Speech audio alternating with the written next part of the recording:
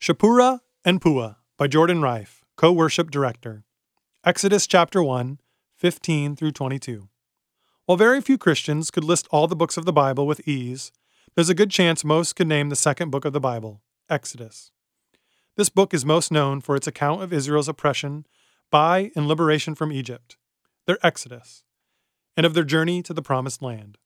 This title, Exodus, makes sense to us. It's a catchy word that offers an excellent summation of the book. The Hebrew title, however, is a bit different. The Hebrew name for the second book is Shemot, which means names. This title shifts the emphasis from action to identity. The story is primarily one of Israel's covenant identity as the children of God. The book of names, fittingly, begins with a list of names. Most likely, if you've made it through Genesis, you've heard these names before: Jacob, Joseph, Benjamin. But the problem is that by this point, all these people have died, and the new Pharaoh of Egypt, who interestingly enough is never named, knew nothing about Joseph. This Pharaoh felt threatened by the prosperity of the Israelites and began oppressing them. When the forced labor doesn't deter Israel's growth, Scripture says the Egyptians came to dread the Israelites and worked them ruthlessly. However, Pharaoh's fear of Israel turned even more deadly. Here is where the first two names in the book of names are introduced: the midwives, Shiphrah and Puah. Pharaoh instructed these women to carry out a massive genocide, kill every Hebrew boy. Beyond the obvious cruelty of such a command, this order also posed an enormous threat to God's covenant with Israel and his promise to make them into a great and blessed nation, a nation that would be a blessing to all other nations. And it's at this darkest hour that the Lord uses these two women to preserve the lives of his chosen people. It's debated whether Shiphrah and Puah were Hebrew midwives or midwives for the Hebrews. But what the text does tell us is that they feared God and did not do what the king of Egypt had told them to do. They let the boys live.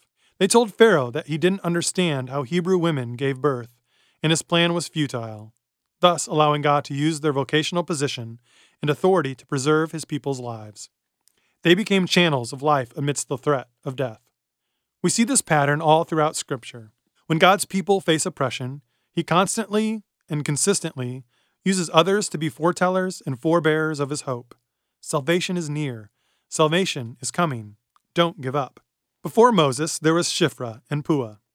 Before the Messiah, there were the prophets. And before Christ comes again, there is us. So as we wait like the midwives. We wait like the prophets, actively proclaiming and participating in God's redemptive plan. This Advent season, consider how your life right now can be a channel of hope. A simple practice may be to just think through your day and identify the people you'll encounter. Make your own little book of names and consider praying this prayer from St. Francis with your list in mind. Lord, make me an instrument of your peace. Where there is hatred, let me sow love. Where there is injury, pardon. Where there is doubt, faith. Where there is despair, hope. Where there is darkness, light. Where there is sadness, joy. O divine Master, grant that I may not so much seek to be consoled as to console, to be understood as to understand, to be loved as to love.